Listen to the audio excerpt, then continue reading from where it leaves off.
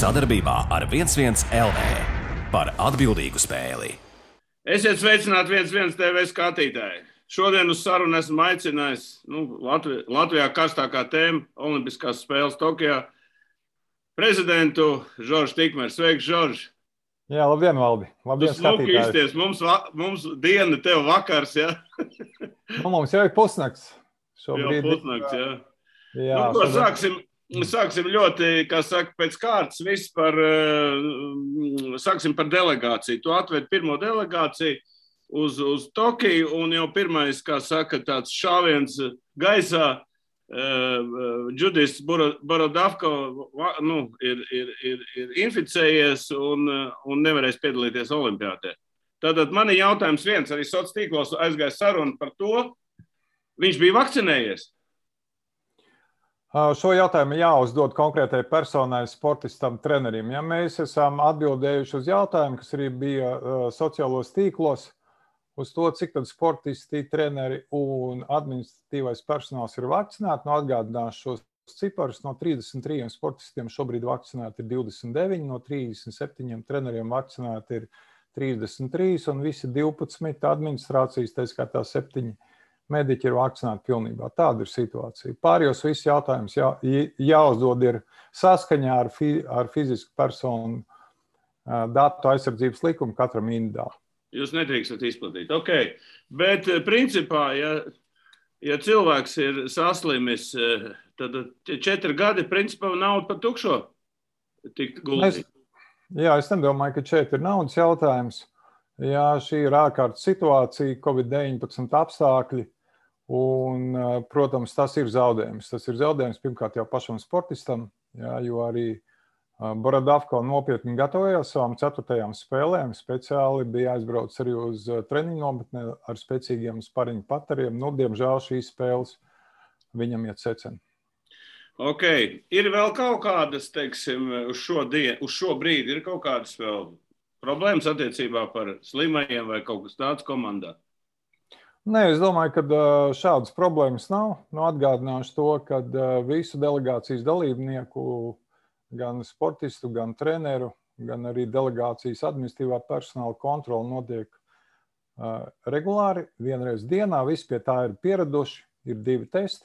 Pirmkārt, jāizpild tāds paštests tiešsaistē, un otrkārt ir jānodod tradicionālais tā sauktais siekalu tests.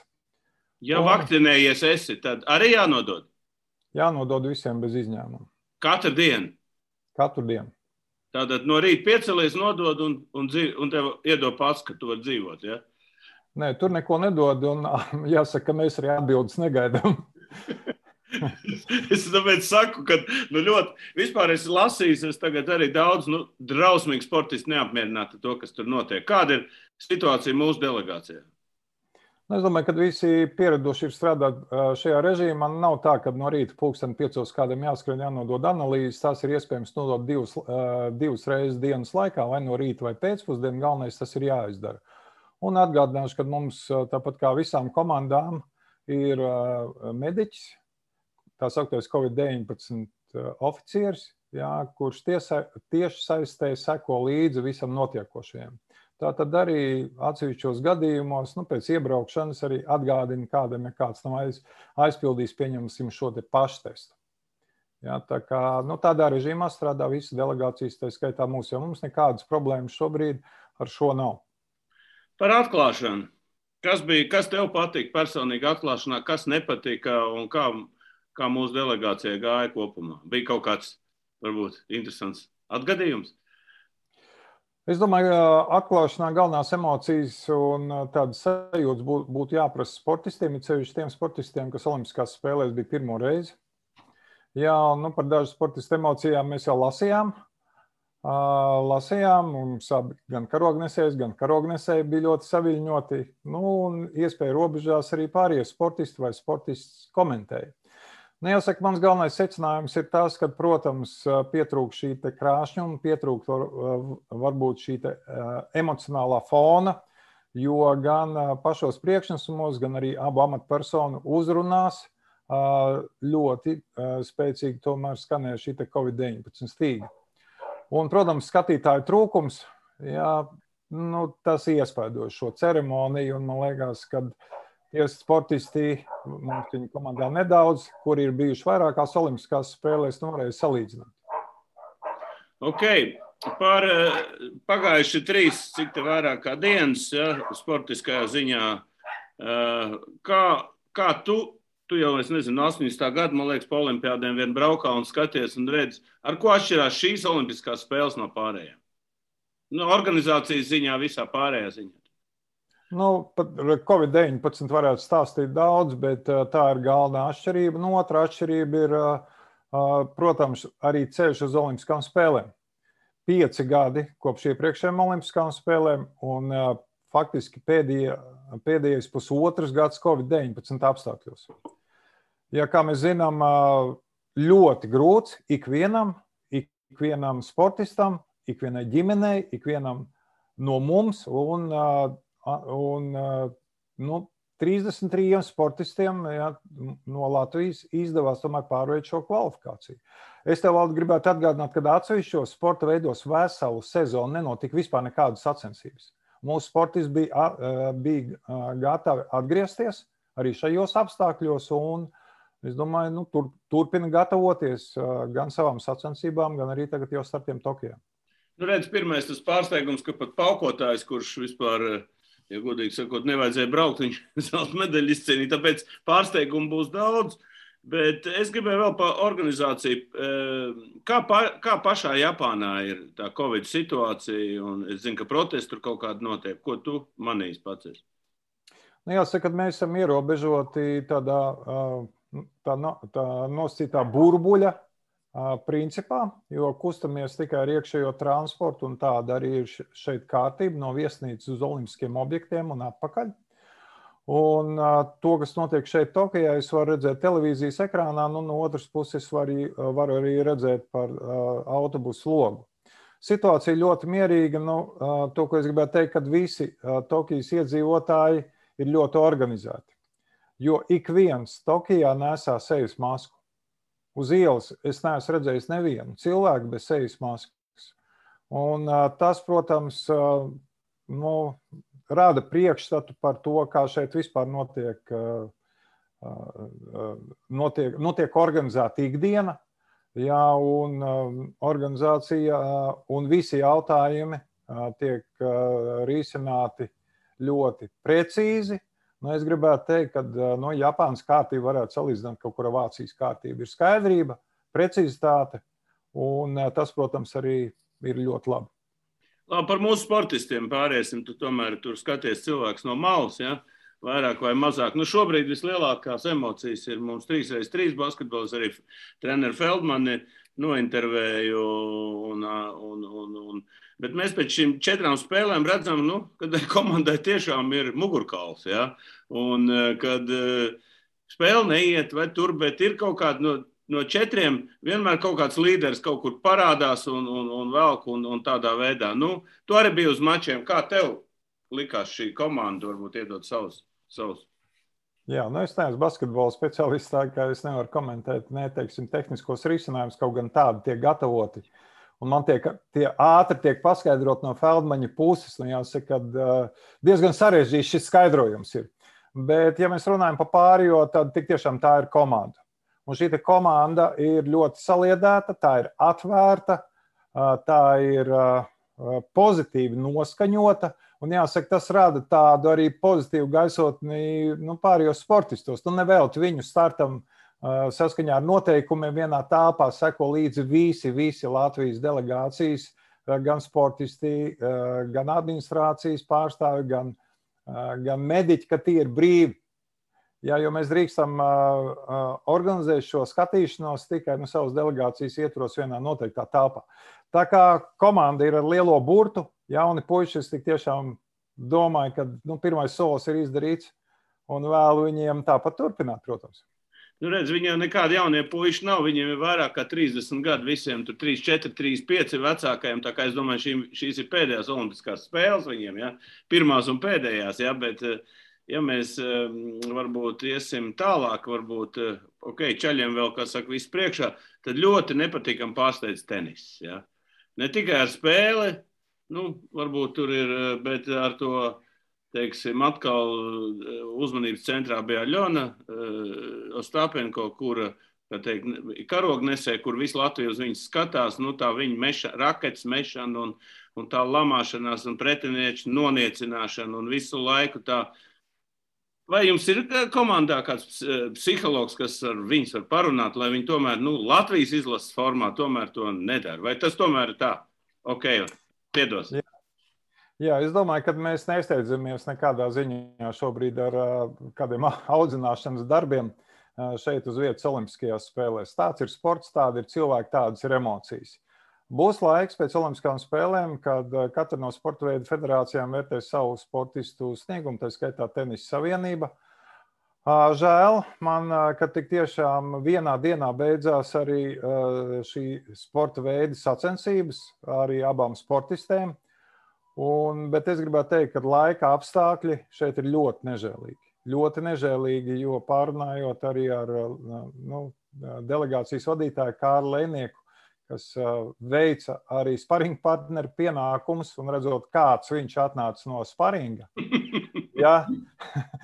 Es teiktu, ka tur joki ir mazi, jo saulē temperatūra pārsniedz pāri 40 grādus, vēl bija šī 10 minūšu pauze.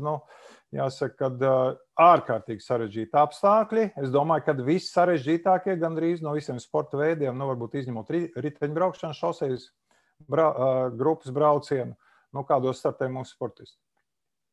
Ok, pārēsim vēl pie viena sporta veida, tas ir pie šaušanas. Mēs redzējām, ka mūsu Šāve Rašmane, viņa arī ir TVNet sociālspēles dalībniece, diezgan labi nostartēja, 19. vieta, un vēl būs vēl viens starts, varbūt iedot maz komentāru no savas puses. Ko jūs cerējāt?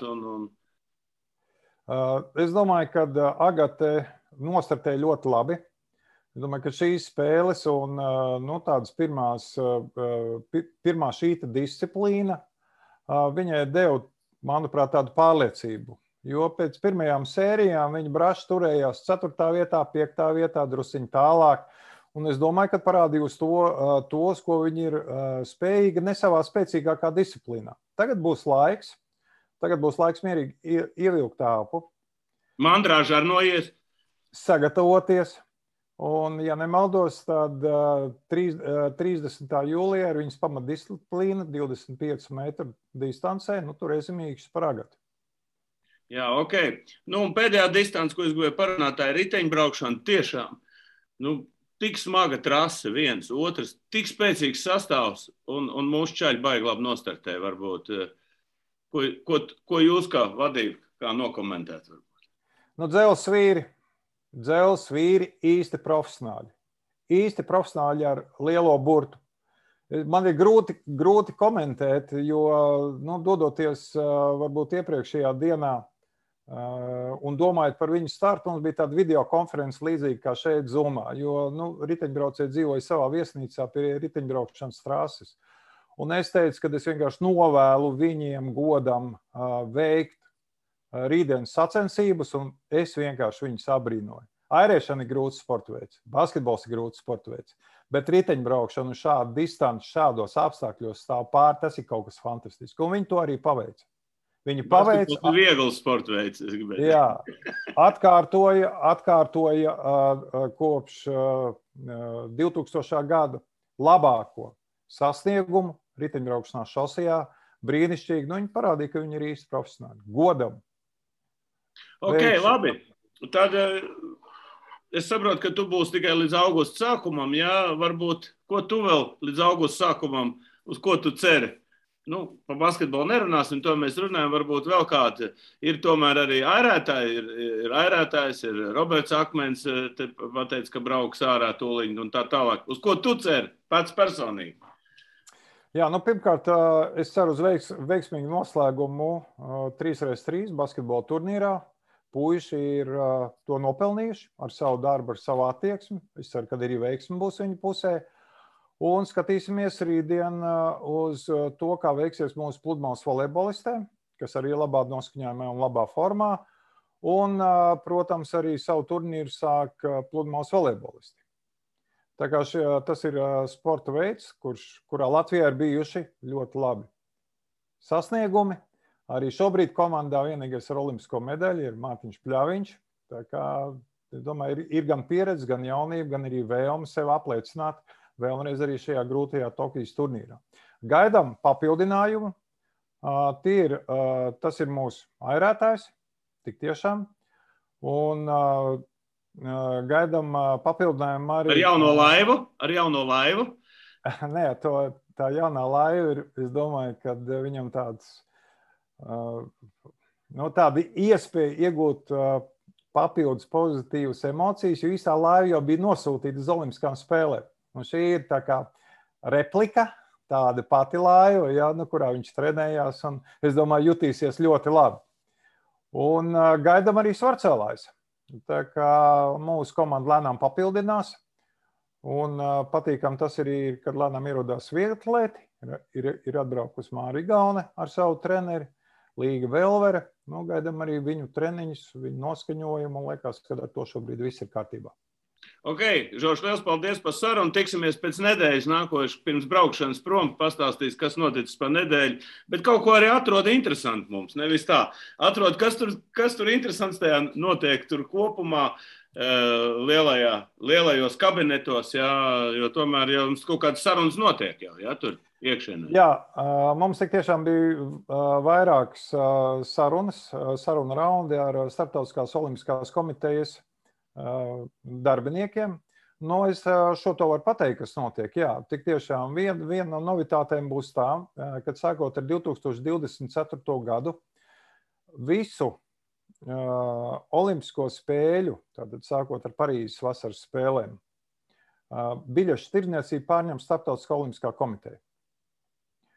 Un papildus tam tā dos iespēju paplašināt arī šo te biļešu skaitu sportistiem un viņu ģimenēm, kā arī piedāvās speciālu servisu tā sauktā dažādu līmeņu kompaktu piedāvājumu izstrādē, kas sevi ietver gan transportu, gan dzīvošanu, gan arī šīs te biļetes.